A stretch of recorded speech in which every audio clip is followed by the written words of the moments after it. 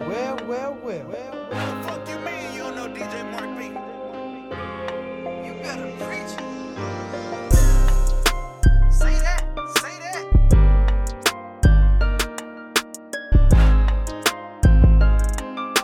Oh, you better go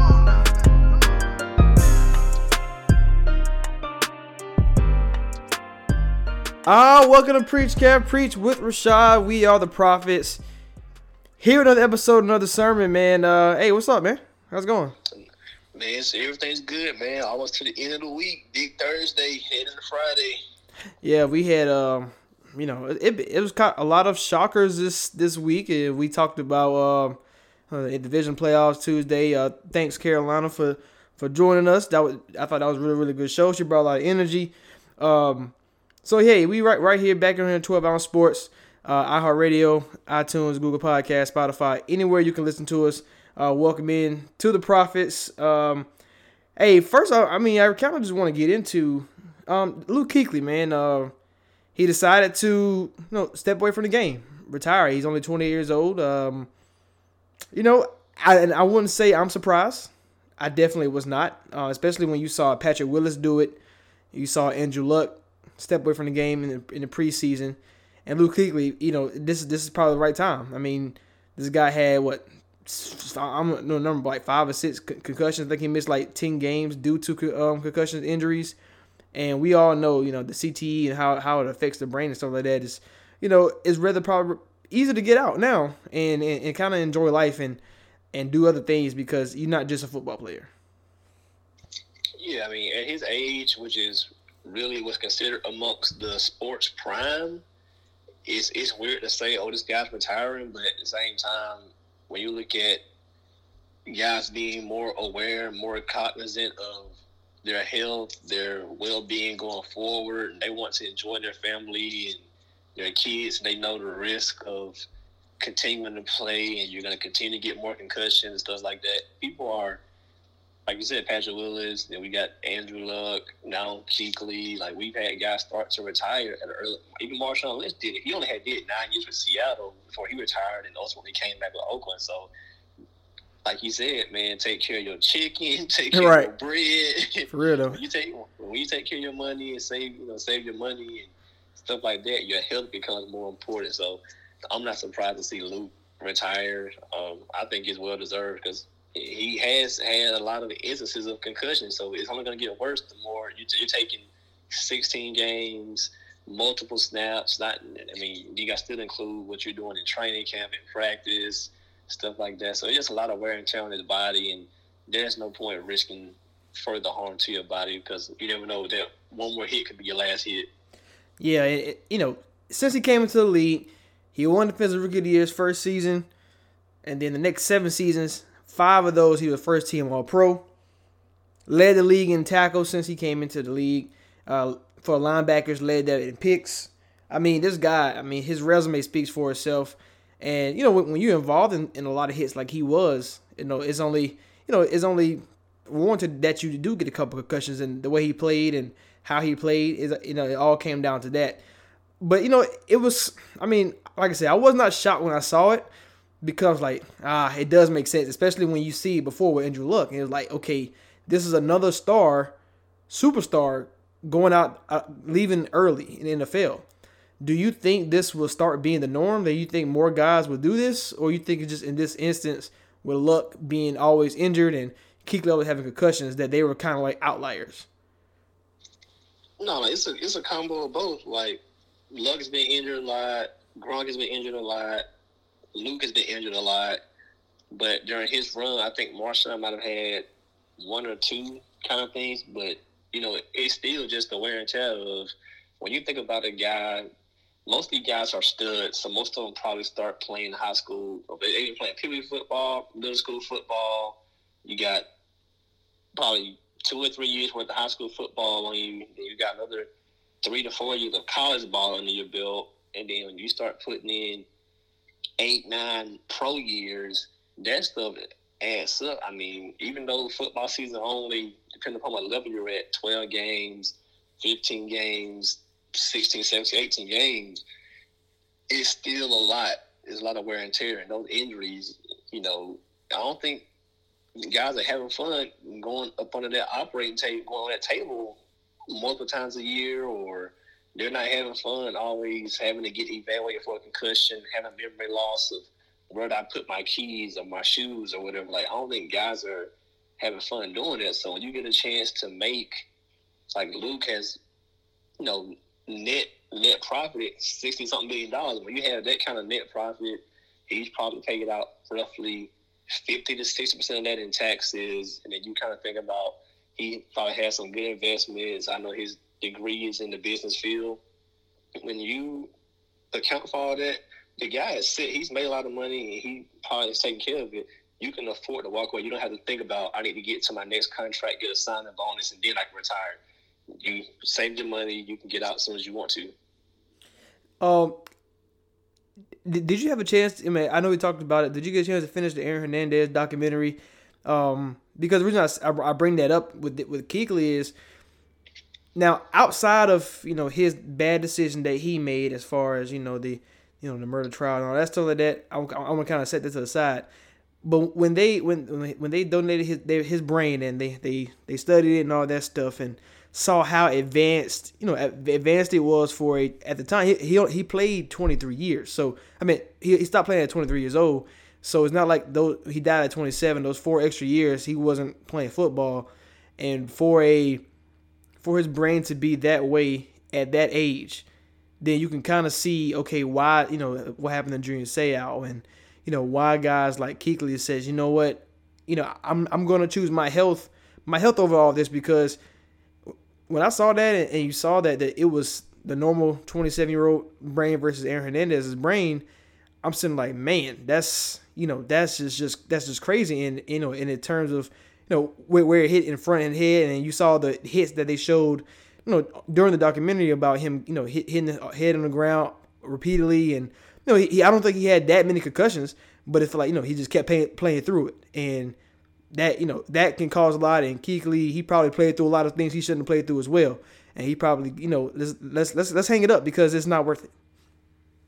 Yeah, well, that's the nature of the game, how guys are kind of raised, and that kind of macho culture of you play hurt, no matter what's going on, you go out there hurt. So you got to think there are times where guys you may feel like in that moment, I'm just a little bit shaken up, I'm going to plan for the next play.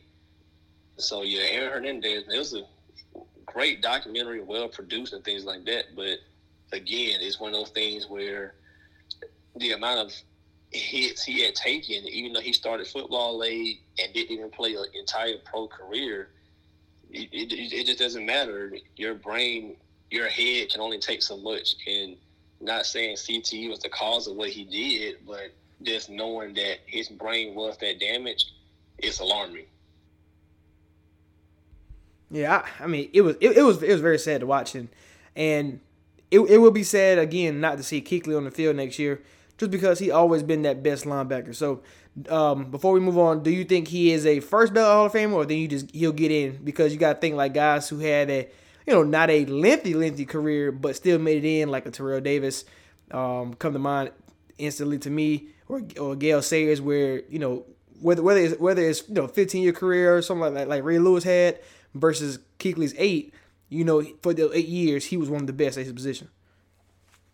He should be a first ballot Hall of Famer, but I know sometimes the NFL, the guys that vote for it, they have these little weird tendencies to play favorites or all that kind of stuff. But just based on Luke's resume, he should be a first ballot Hall of Famer. You play 8 years and you make 7 Pro Bowls. You are, I think 7-time All-Pro, 5 of them were on the first team. You were a defensive rookie. Your second year, the defensive player of the year. And just during his era of, him and Bobby Wagner, they were 1A, 1B as the 2 best linebackers in their era for the most part since they came into the league. You got Luke has 1,000 tackles, and I think you mentioned earlier, that's the most in his time span from the time he came into the league until he retired.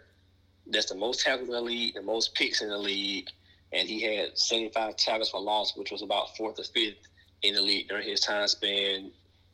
As far as like on the team accomplishment side, they won 3 NFC South titles. They made the Super Bowl in 2015. They had that great season, so just looking at everything that's involved in his career on the personal side and the team side, he should definitely be a first ballot Hall of Famer. Oh yeah, no doubt. Switching gears to the college championship game, man. You talking about a showstopper? Now, we really didn't talk about it last show because we really wanted to get we really wanted to let it set in a little bit. LSU and Clemson. Now, it's really a lot of stories that you can take from this game. I kind of want to ask you. So we know how the LSU, how they got the lead 21-0 in the second quarter to get not in the second quarter, to end the half. Joe Burrow, that third down, 3rd and 10 draw, and it was very risky to me with no timeouts. But hey, they was able to get it. But to me, it's kind of like this. We know LSU. This was LSU's really only chance to go down as one of the greatest teams of all time, because not only did they won by a lot against Clemson, they beat Bama by a good margin. They beat Florida was it Florida? Yeah, by 14 plus. And every team they faced in Oklahoma, that thrashing of them. It's like every time they faced, they put on the show, and they played all great teams. And now that the game is over, you've seen all the stars declare for the draft. Patrick McQueen, you had Jefferson and Joe Burrow, of course, and who else? I want to say the running back. I think Clyde. I think he declared as well. But and I know Del Pitt did as well. So you got a lot of guys declaring, and on top of that, Joe Brady left and went to the Carolina Panthers. So it's like this run. It's kind of like one of those, like, you really can't make a 30 for 30 because it's only one season for them, and it's kind of crazy because they could be, in my opinion, one of the best. When you're talking about who's the best college team, in football, you got the Miami Hurricanes in 2000s and Tim Tebow Florida Gators and all them. Like the list goes on, and I think LSU 2019 definitely should be on that list.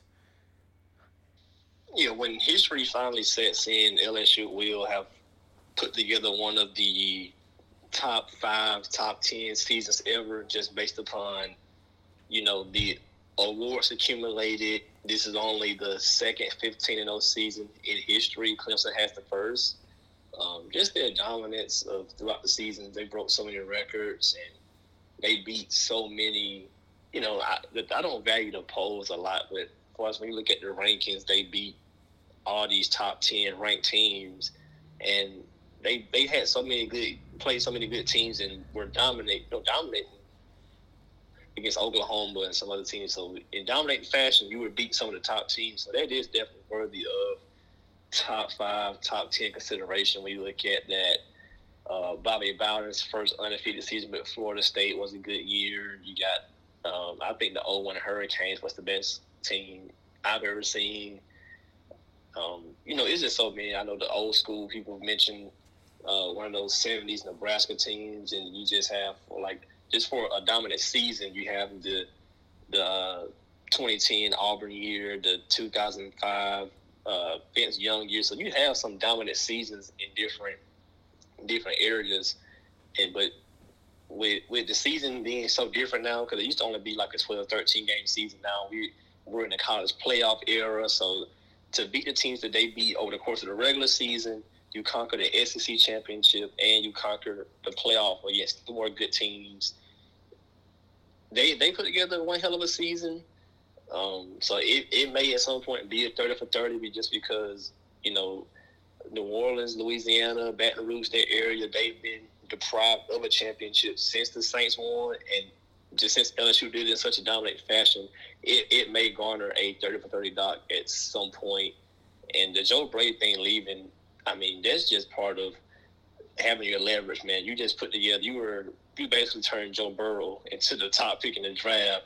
Your stock, your leverage would never be higher. You basically make this guy into the star. You're basically going to get 2 of the 3 best receivers on the team, probably first round drafted.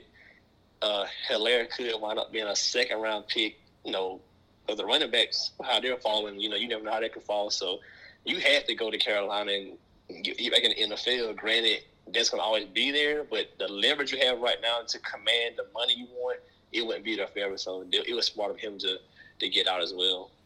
Yeah, I think coming into the season, first of all, Joe Burrow, before he decided to go to LSU last year, he almost decided to go to the Cincinnati Bearcats. And when I saw that, I was like, that's kind of funny because now he's going back to the Bengals. So, that was pretty funny. But yeah, so I'm glad Joe Burrow got this win. 58 touchdowns, and he talked about how Brady had to capitalize and leave. Yeah, you're definitely right. Like this is one of those things where you can't just run it back because there is no Joe Burrow behind him. There's no. So now you're losing Jefferson and Herrera. What's the running back name? I can't say his name wrong. Oh, Clyde Edwards-Helaire. Helaire, yeah, Helaire. So Helaire leaving. The offensive talent they had this year, it's hard to duplicate that again, along with putting up those numbers. Like it's almost been impossible to replicate the success from this year. Yeah, So for Ed Orgeron, he put his name on the map, and that's all he had to do. Now let's see if other quarterbacks want to come here, like if he can recruit, because that really always been LSU's problem. Like, and the same thing for Alabama. Like when they got Tua, the problem was they have everything else except the quarterback that take you over the hump. And I would even throw Michigan's John Harbaugh in a situation where you have a lot of good talent everywhere else, but sometimes you don't get blessed to have that quarterback that that can do it all. And that's what Clemson has been fortunate with for the last two guys they had. With John Watson and now Trevor Lawrence, who will be back next season. And it's kind of like, okay, they've been blessed with two great quarterbacks. Let's see. And same thing for Oklahoma, like Lincoln Riley, because even that team, I don't think that team was that good. And I think they just had Jalen Hurts, and you had CeeDee Lamb. You just had playmakers, and that can make up for a lot. And Clemson, of course, got everything as well. But let's say if they don't get a quarterback to that level, how dominant can they be? Alabama was winning games with Sims one time, and the list goes on about quarterbacks Alabama had that we don't know where they at now. And it's kind of like you said, there's no Joe Burrow walking through that door. And now Joe Brady is like, you know what? I'm gonna go ahead and bounce ahead because teams like LSU don't have that quarterback. He had Mettenberger, I think he had OBJ and Landry, and they had Fournette and Geis, and what did they do with all that talent? Nothing. And I think that Joe Burrow having him and having Joe Brady, that just elevated your whole team, and that put you on the map right there. So maybe this championship does spark a plug for for LSU to get good quarterbacks to come into that system. I don't think it'll spark that. They've always had good talent there. Like they've never had a problem recruiting talent. Oh yeah, defense and receivers, running backs, that's never been a problem. It's been the best position on the field, well, the most important position on the field, should I say? It's been their problem. And I still think that was by design too, because the guys they had, when they were having it depends how you gauge success. When they were winning the championship, they won two of the championships with Les Miles. They didn't have the most glamorous QB then either. It was just perfect timing or whatever the case may be. I thought they had good teams then too. And even when they lost that championship to Alabama, that first ever, SEC All Championship, even that, I wouldn't want to say that was on the quarterback. It was just a matter of you're in a rematch against a team from your conference who knows you pretty good. So they've always had top of the line success even without the over the top QB. So I don't think this will spark like a whole different wave, because what you're going to recruit is based upon how your team is going to be built and kind of what you can attract at the same time. Because even though Bama hasn't had the most glamorous quarterbacks, they still put up great seasons. Like McCarron and McElroy and Blake Sims, Jalen Hurts, like all these guys, and then up until like the Tua era, all these guys were still putting up crazy stats with Julio Jones and Jerry Jeudy and Amari Cooper. Like all these guys were still putting up great stats and still getting receivers high drafted. So like the quarterback, the elites of the elite quarterbacks, they normally don't go to the SEC because they be scared. You only go somewhere where you can shine. Like I won't say Russ was, took the easy way out, but he was at Wisconsin and NC State.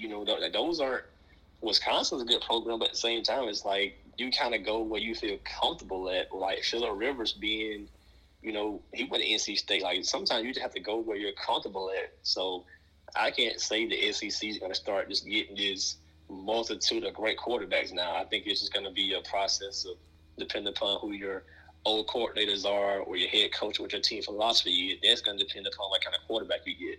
Well, yeah. Now, I'm not going to say that they're going to start getting, Watson and you go to Lawrence. Like, no, that doesn't really happen like that. But – and not the SEC, but I'm talking about there's two programs in particular, and that's Alabama and LSU. Like, I've been saying that for a while. Like, why wouldn't you be if you're coming out as one of the best quarterbacks, why wouldn't you go to the SEC school? I mean, you're going to have the best athletes for the most part. You're going to have solid good defense, and you're going to have a good offensive line. And most times you have one like the best coaches, especially if you choose Alabama and LSU. When they had Les Miles and Saban and now, Orgeron there now. So, I mean, like, I'm not saying you got to have the elites of the elites, but when you got that elite, what happened when you had two, and how good that offense was unstoppable, and same thing with LSU, and how it's hard to stop them as well. And Clemson's a great defense, and they couldn't really do anything. So it's kind of like when you can still win 10 to 11 games, and you can be top 10 and going to make the playoffs with the Blake Sims or a Mettenberg or something like that. But you had that Burrow and that Tua, that takes you to another step, and it guarantees you a playoff spot more than just we have to pull out some wins to get there. You know what I mean? I know what you're saying with the SEC. It's just even with a good QB, you're still gonna have to run that gauntlet. So right. That's why teams led by Blake Sims can still make a championship run, just because of if you have more talent around you, the QB really won't even matter because you still got to run the gauntlet, and we got to still beat our entire division of Ole Miss. We can't slip up anywhere against Ole Miss, against Auburn, against LSU, against Texas A&M, and then we still have to beat a few teams from the other side. Maybe Florida that year, maybe Georgia that year, or we can't slip up against Tennessee. So you still have to be able to run that gauntlet and not have any down weeks. And there were just some years where, even though the QB play may have been subpar by the NFL standard, LSU still had 9-10 win season. They just couldn't run that gauntlet of the SEC. Now we know Trevor Lawrence is coming back. Your expectations of Clemson? Do you think they will find themselves right back in this spot again, or do you think losing T. Higgins, losing Simmons, losing AJ Terrell, a couple seniors over there, and even losing Trevor Etienne, do you think all of that still puts Clemson back there? Because you will have probably the best quarterback. Well, not probably, is the best quarterback in college football. He will be the number one draft pick to whoever the worst team next year. And you'll have a guy like Justin Ross, who is a star of his own. So, do you find yourself back in a situation, or you think like maybe it just might be too much talent left, like that left to go to the NFL? Last year with the Dexter Lawrence and all the other guys on the defensive side, and now you're losing some more stars. Do you think they still can find themselves being the number one, number two, and number three next year? Just looking at the state of the ACC, I don't think a team should just break out next year. I mean, they may have another 2 or 3 years before. I mean, they probably have another 4 to 5 years, honestly, before anybody in the ACC gets a chance to catch up to them. So they should still be able to win 11, 12 games, maybe go undefeated again, possibly make the playoffs. The only teams that really will be able to knock them off their throne, per se, if they were to make the playoff, would be Ohio State, who's going to return a lot of good guys. Of course, I think Bama's going to be right back there again. They'll bring back some guys. Of course, all these schools have top recruiting classes as well. So right. Bama should be right back there as well. I think maybe with good health, Texas could be back there again. You can't count out Oklahoma. Lincoln Riley's pulled too many rabbits out the hat with QB play and offensive play. So you got to think Oklahoma could be in the mix. You just never really know for sure who's going to be there. But I think all those teams could be hovering around that top 10 for sure. Yeah, I'm just ask that because I'm thinking like, okay, Clemson. Most of Clemson players when they be playing for a long time. Like we be like, man, they still there, and then they only be juniors. Like just how like Justin Ross, like he's only a sophomore. I feel like he been there 3 or 4 years. And same thing with T Higgins and ETN. He started off as a freshman, and now he's gone. So it's kind of like, man, these guys been there for a long time, and they've been the stars in that position. So now we have to learn a new running back. We're gonna have to learn who takes T Higgins spots, because even Rogers, the other receiver for Clemson, I think he's number 3. He made it clear. I mean, obviously he's come back. He might have a great big season, but it's like, hey, he's already up there, and I think he's a junior as well. It's like you're already up there. You might as well. You probably be a 4th, 5th round pick, especially in this deep class. And NFL looking for them, always looking for receivers. So you really can't go wrong. So it's a lot of like moving parts and a lot of different things. That I know Dabo has the talent that he's bringing in. I know the recruiting class is always top notch, A1.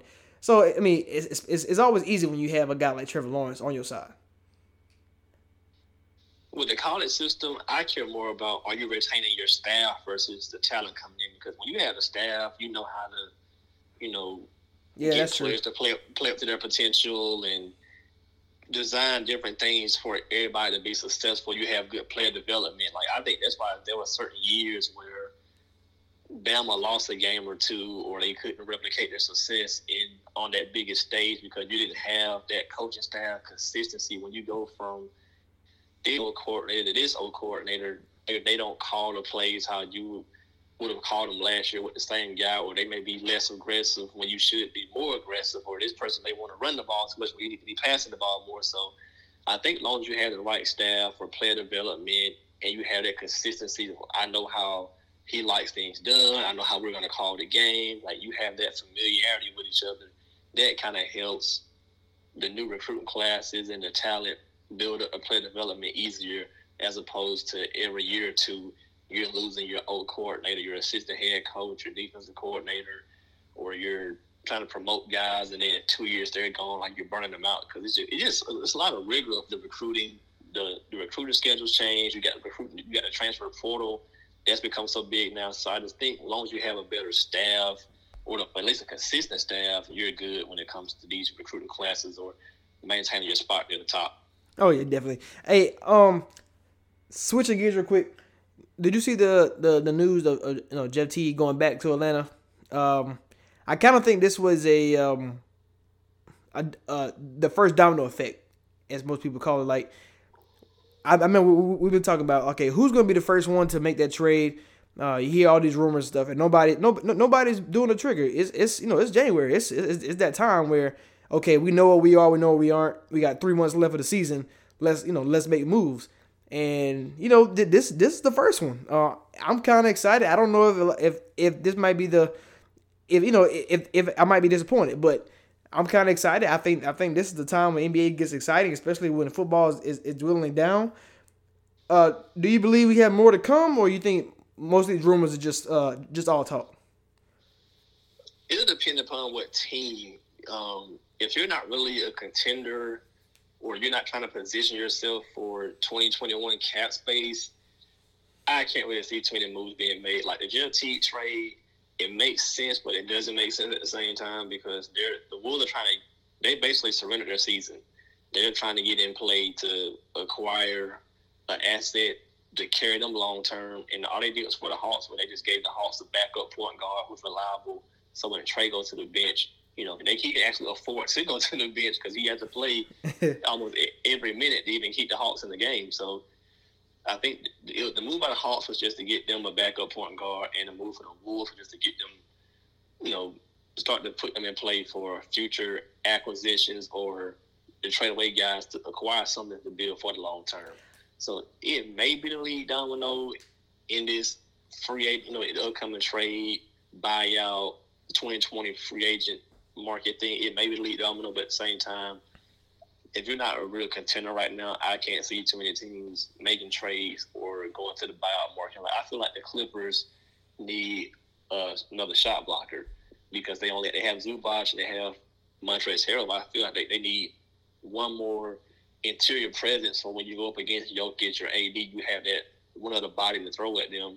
So why not go after a Nerlens Noel or someone like that? But at the same time, do they feel like right now we have a team we need and we don't even have the proper chemistry going on right now because you got Paul George with a quad calf strain, whatever he's got going on, and you still got the whole load management thing going on. So you really haven't even gelled with what you have now. So do you even want to go out and make a trade? Right.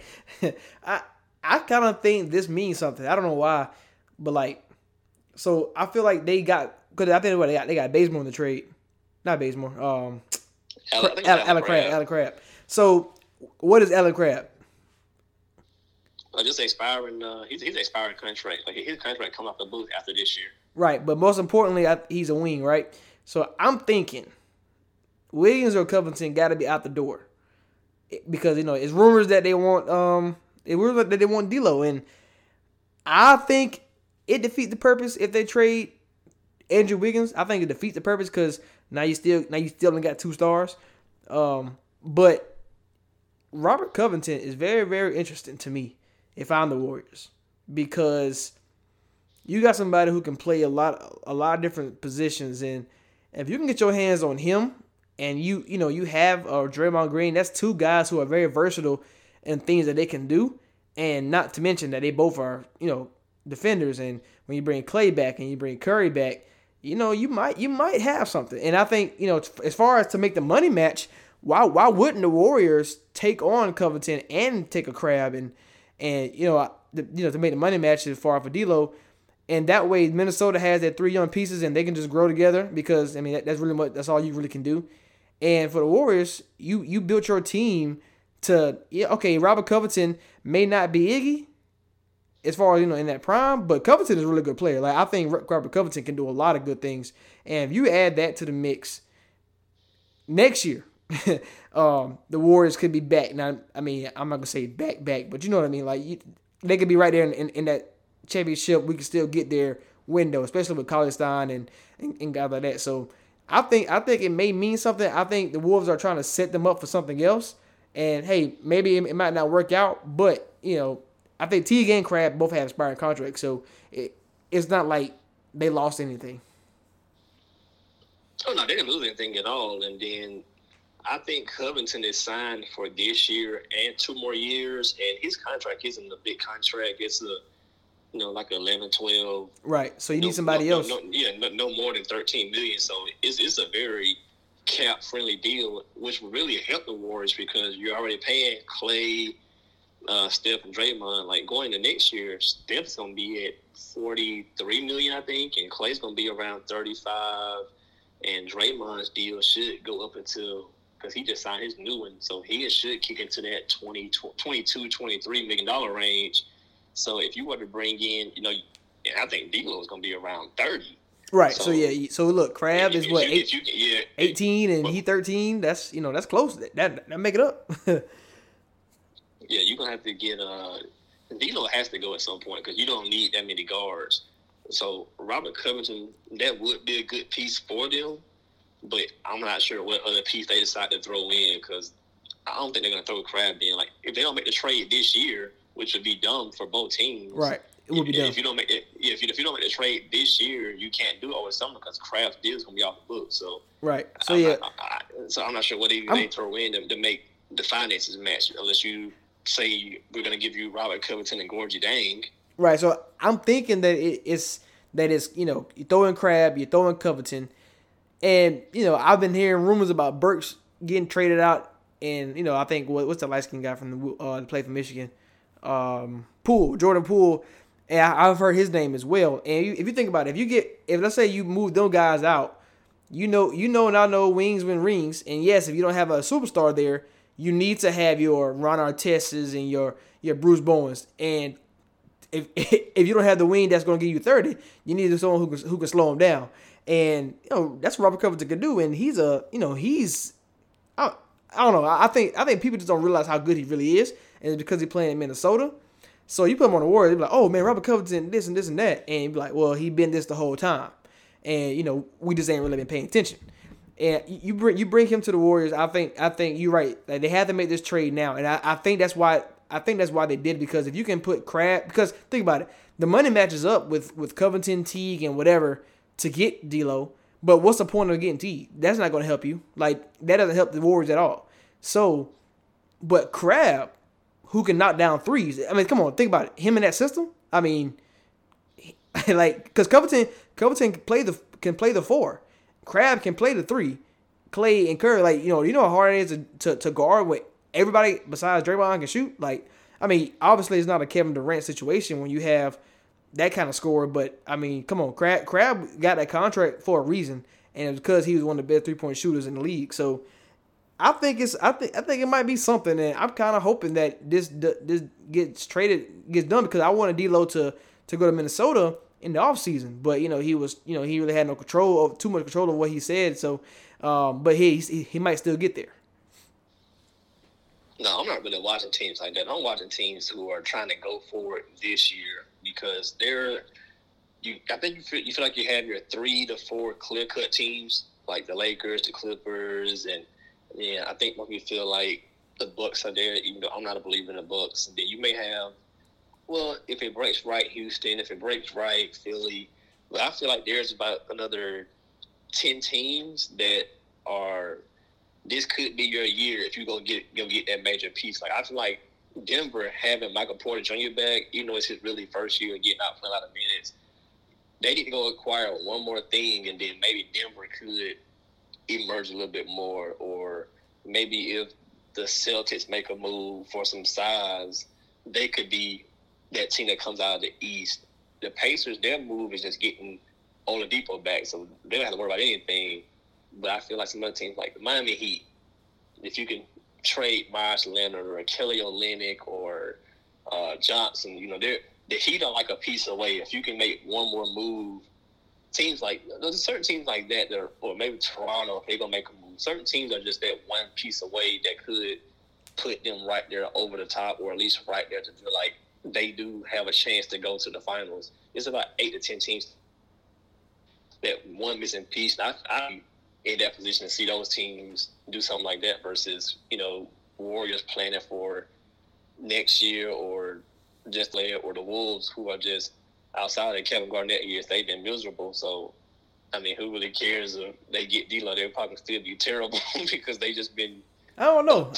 A 20-something win franchise without Kevin Garnett. So I don't know. I think you gotta play your chess moves, because that's how you set up things. And one, I need to shout out. Well, not shout out, but I need to address one more person. I seen a video today about Bradley Beal being discouraged after they lost to the Bulls and all that stuff like that. And somebody was like, somebody need to trade for Bradley Beal, blah blah blah. Hey, what I said in our NBA preview, man, that no, we are not showing Bradley Beal no sympathy, because I said before he signed that contract, do not sign it. I understand you get more money with that team, but at some point your back is about how much impact you had on the game, not how much your wallet is, how much your bank account is worth. And he, I feel no type of way of him over there losing in Washington. You knew that y'all was sorry. You knew John Wall Achilles was torn. You knew he wasn't coming back no time soon. And I mean, yes, like I said, it's hard to turn down that type of money. Of course, I'm not gonna argue that. But hey, you had in this player where Paul George all of a sudden decides he want to get traded, or Kawhi said, "Hey, I'm doing this. LeBron's doing that." Bradley Beal may not be on their level, but he's not far off, and he's a stud. And putting yourself in that situation where, okay, your team is going to be lottery, and you might have the first pick in the draft just because of how bad y'all are, you cannot get mad about your decision to stay there. Yeah, I understand you want to try to build your – I understand where he came from. He been in D.C. all those years, and he wants to maybe build his own legacy, build their own culture of winning. But sometimes you got to see the situation for what it is, and the Wizards have been off and on, good and bad. I know they made the playoffs a few years with him and Wall, but at the same time, when Wall is hurt and we're not really going anywhere right now as far as trade moves or roster moves. Like the roster is not a good roster, so if you want to stay, because you're assuming Wall comes back healthy, but sometimes you just can't assume certain things. You got to take when you have your leverage, just like Joe Brady did, you got to take it to your own hands and sign somewhere else. But he decided to stay in DC and got to deal with it now. Same with these other guys like when Booker stayed. Booker. Yeah, when Booker stayed in Phoenix, you got to accept, man. It might not be right now that you start winning. It might be a few years from now, or you could just play your whole career on a bad team. Same thing with Cat. I understand you guys are going to take your rookie extension, but at the same time, it's like you got to realize that, staying here, you're only going to win so many games. Like, none of you, with DC and Phoenix are better locations than Minnesota. Nobody's going to Minnesota. So you kind of got to realize that where I'm at, this is what it is. Nobody's ever turned down a rookie extension. So it's rare you see it get turned down, but those guys should have been the guys that set the trend of, I'm turning this down. I'm out of here. Hey, you're right. And you got to pinpoint, like Kemba Walker, like he said, no, I'm not going back to Charlotte. I'm tired of losing. Like, I'm tired of trying to carry this team, put it on my back. I have back surgeries every year because I'm carrying this franchise. So, and I'm sick of it. And he went, now he on to Boston, and look at him now. Like Tatum and Jaylen Brown and Gordon Hayward. We got Brad Stevens, a great coach. Like, you put yourself in situations that you have to, especially in this era right now. And Anthony Davis, he had to force his way out because he thought, I can re-sign with New Orleans. Me and Drew, that's enough. No, it's not. And you and John Wall, that's not enough. So I have no sympathy for him. I just had to bring that up because I sent a video. I was like, nah, we already discussed this. I knew that when he signed that contract, he was gonna regret it because he's gonna be a loser. Like, that's what he is right now. And it's not all because of him, obviously, because he's an all-star in my opinion. But would he get the nod over some guys? I mean, maybe. But sometimes that they look at your team record for whatever reason and be like, okay, well, your team not winning, so you can't be all-star. So we're gonna put 4 Atlanta Hawks because they're the 1 seed in the all-star. You know what I mean? Like, those situations be happening all the time. So if he don't make it, or he don't get this, his legacy is getting dwindled down because I think he's a top 5 shooting guard in the league. And it's hard. Like, remember how hard we were debating that Kemba and Kyrie are the same level? It's kind of hard to say that when Kyrie's on a winning team, even though he's not the best player, while Kemba was losing. But now that you see the role have reversed, we see what it is. So I need Bradley Beal. I mean, he got to suck it up because I don't know if the team would come get him or not. No, it's just who's going to trade for him, because a lot of teams are already. You have about 12 to 15 teams who are already kind of set, and then some guys are still in the middle of certain contracts. So Bradley Beal is one of the top 25, 30 players in the game, so you will never get back equal value for him. So that's why when guys have that leverage at their fingertips, you got to take advantage of it. And if you decline your option to take advantage of yourself, yeah, I'm out of there. I'm out of there. I understand when guys see these salary projections of, okay, I'm going to get 4 years this here, 5 years this here, and I go here, I get 1 year less when it's a couple of years, $2 million less. I understand you see that, but at the same time, when you're winning, you're playing playoff games, so you're not really missing any checks because you're still getting paid. Like, your regular season is over, so if you're playing playoff games, now you're getting playoff money. You're going to get commercials and endorsement deals and things like that, as opposed to, all right, I'm going to be on an 18-win team, be miserable all season, and to make myself happy, I'm going to have to go buy a Lamborghini or a Porsche or something.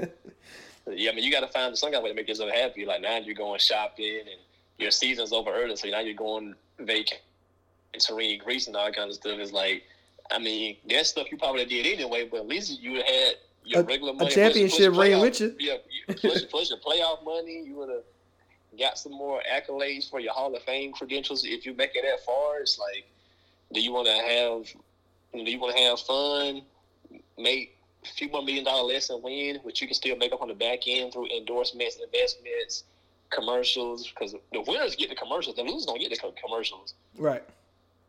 Hey, I would say the only team, like you said, the 10, 12 teams are pretty much set. The only team I can see that will risk it all because they right there is the Magic. That's about as far as like give up, Aaron Gordon and I give up Terrence Ross. You know what I'm saying? Like I'll give up multiple starters for Bradley Beal as long as I got this and this and this. Because they're gonna make the playoffs probably, most likely. So I mean, it's very few teams that you can really say, okay, they got things that Wizards may take back. It's kind of hard to find, like you said, and you're not going to have equal value when you're a guy of that stature making that type of money because either the money got to match up, or I got to have a lot of cap space. But now, nowadays they make you, the NBA make you use your cap space. Whether you have expiring deals or not, they still make you use your cap space. So, it's just gonna be hard, man, for somebody to move on them. And I love them, but I can't feel no pain for you. I can't feel sorry for you. Yeah, Bradley Beal, he's gonna be stuck for this year and probably next. Yeah, and probably next. Like his next opportunity to maybe get out of DC might not come into the fold until it's the 2021 off season, and people are trying to see, okay, what does Giannis do? Like, what do other big guys do? Because he may be a piece that could lead to like a Kawhi PG type of thing. Because I think Bradley Beal is good enough to be your second best player. So yeah, definitely. He could be that kind of guy that falls into like that two spot. If we pair him with this, maybe it works out. I mean, I wouldn't mind seeing him on either Florida team, Miami or Orlando, but I don't think Miami goes after him because their tradable contracts aren't really enticing to DC. Right. Unless DC feels like, all right, we'll take back those guys just because their deals do expire after next season, and we'll have some free money to play with. But at the same time, that free money doesn't do anything to you because ain't nobody coming DC. If nobody coming because we're a sorry team. Right. Exactly. So yeah. So you got to kind of weigh out that way. So I'm not really sure who could go get Beal outside of 2021 when teams are kind of gearing up for let's make moves and strategize for what could be the next big team. All right, so we got. Hey, hold on, bro. We got to acknowledge Stephen A. Dan Smith out here throwing out these crazy trades like Kuzma for Booker. Oh, you said. Come on, bro. Kuzma. Hey. And Devin Booker, like, bro, financially it don't match up. Logically, for either team, this don't even match up. Hey, of course, it look good for the Lakers, but bro, for the Suns, why am I get back Kuzma for Booker? Why? Hey, he just saying stuff, man. I mean, all he want is the big three. Like people don't be looking at the other side of trades, and that's the bad thing about it. Like people are like, oh, and like just like you mentioned, you said Miami. Okay, now what the hell do I want from Miami? That's not Jimmy Butler or Bam. Kelly Olynyk. Exactly. I don't want that because I want Tyler Herro, but you're not gonna give me him. So you know what I'm saying? Like you can't get Herro, you can't get Justice Winslow, you can't get nothing. You can't get Kendrick Nunn. Exactly. So it's like, okay, everybody got to realize, okay, Bradley Beal to Miami may sound enticing, but what am I gonna get back? And while in Orlando, if I can get me an Aaron Gordon, and I can get me a, even if they trade Evan Fournier, I mean, I got me 18-point scorer. I got me a guy who's athletic and do a lot of things. Hey, at least I got something. And, Miami, okay, I'm not going to have Kelly Olynyk and some picks because we already can't draft as it is. So, you have things like that. Yeah, that was just.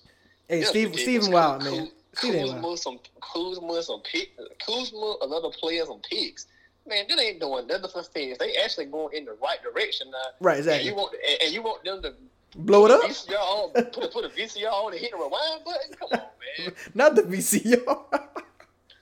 That's how they be doing. Like, they'll be resetting their franchise back 10 years by doing that. I'm about to say, yeah, and it took them a long time to get where they at now.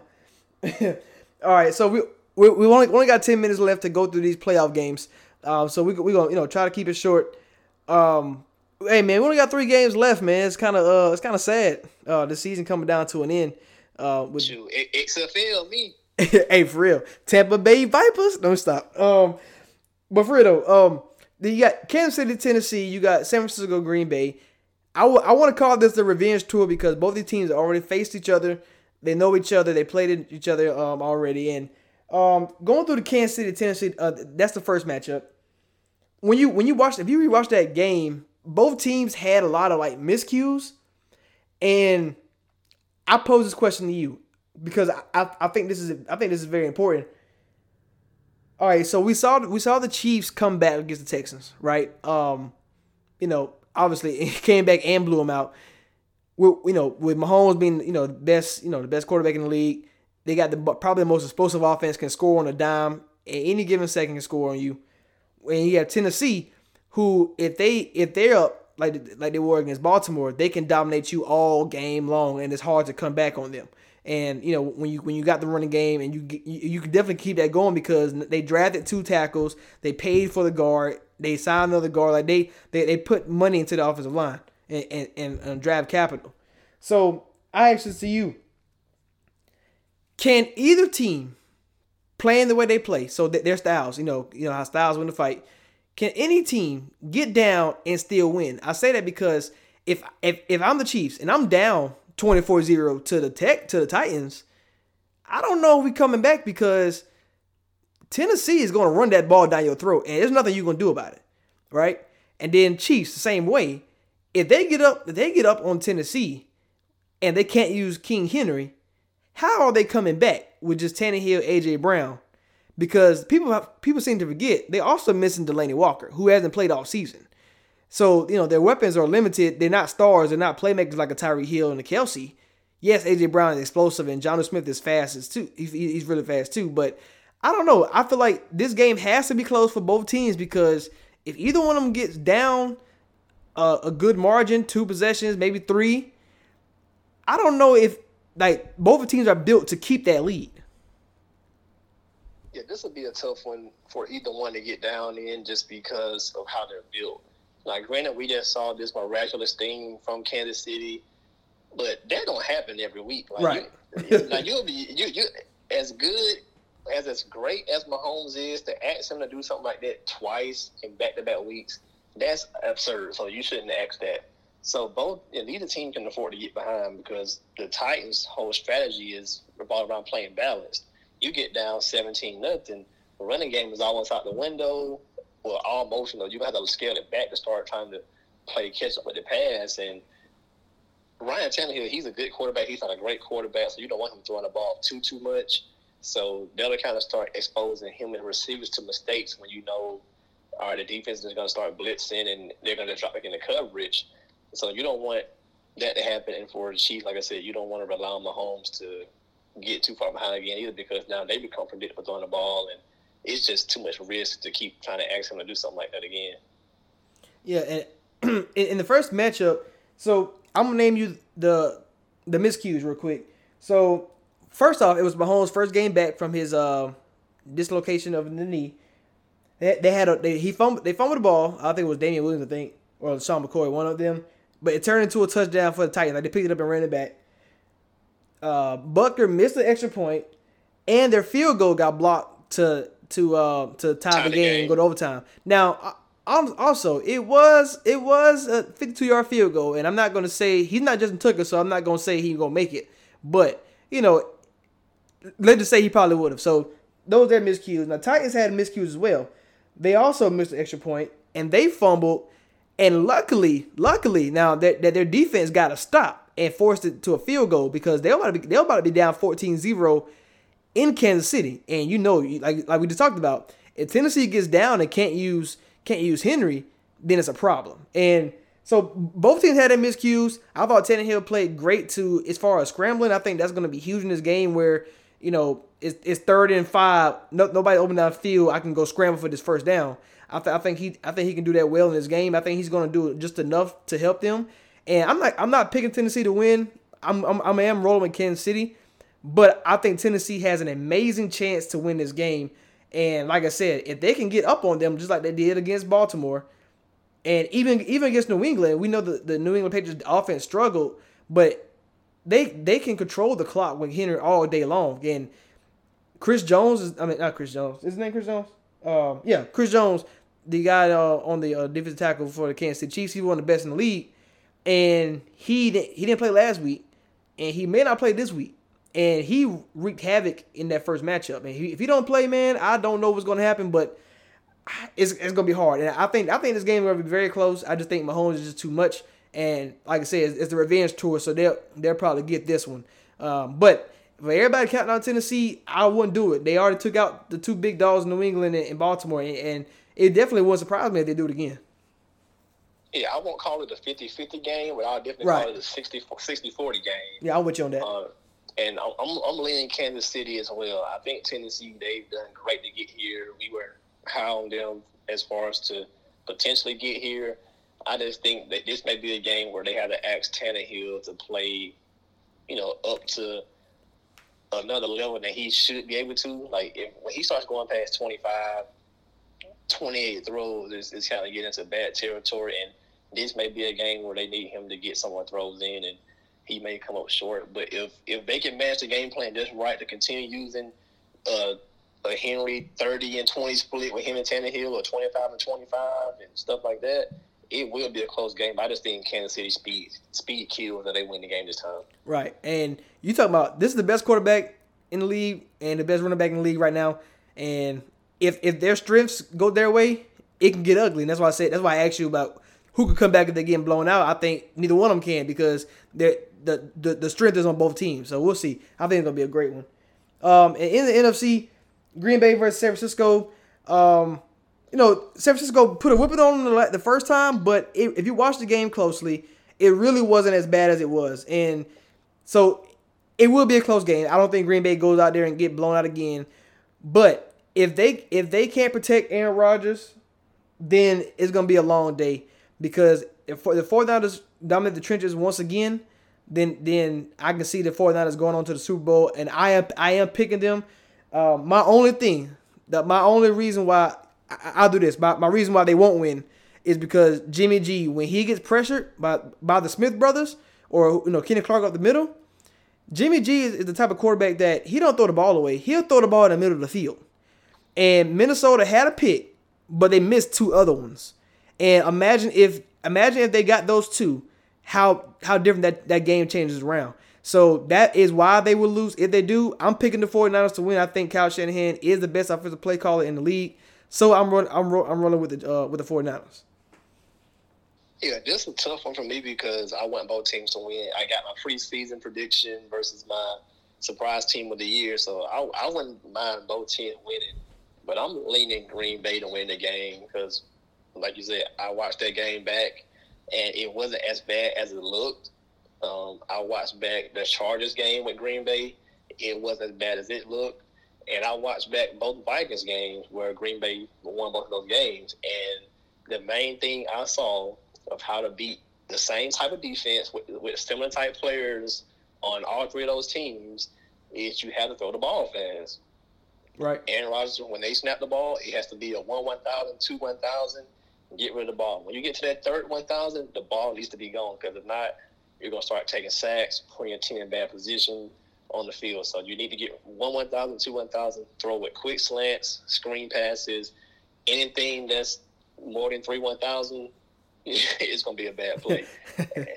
And the same things for the 49ers. I think, like you said, Jimmy G, every game they played this year, he's a 2-to-1 ratio type of guy. 2 touchdowns to 1 interception ratio.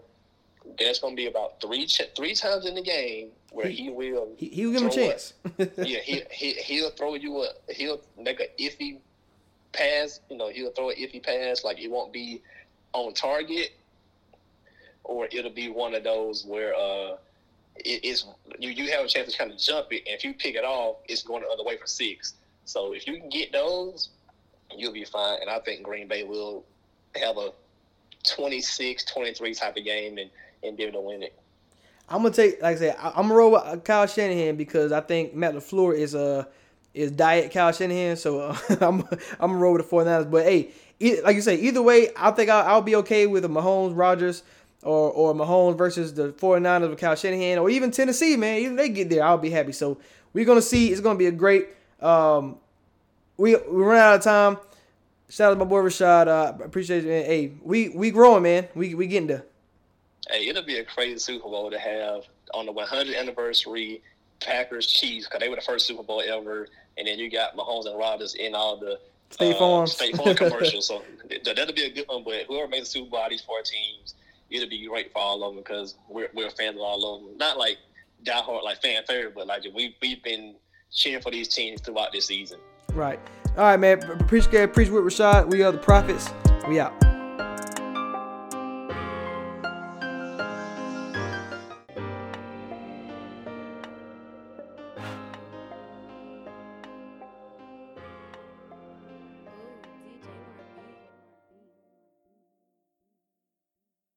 Hi, my name is Adam Reichert, co-host of the Talk Eastern Europe podcast. I'm sure you have heard about the country of Belarus, which has been dominating international news headlines, and the massive protests and violence that broke out there. To understand this country better, we have prepared a special documentary podcast series called The Story of Belarus, the nation, its history, and a new hope. In this 10-episode documentary, we explore the country in greater detail. You can learn more by visiting www.neweasterneurope.eu/Belarus, or listen anywhere you find podcasts.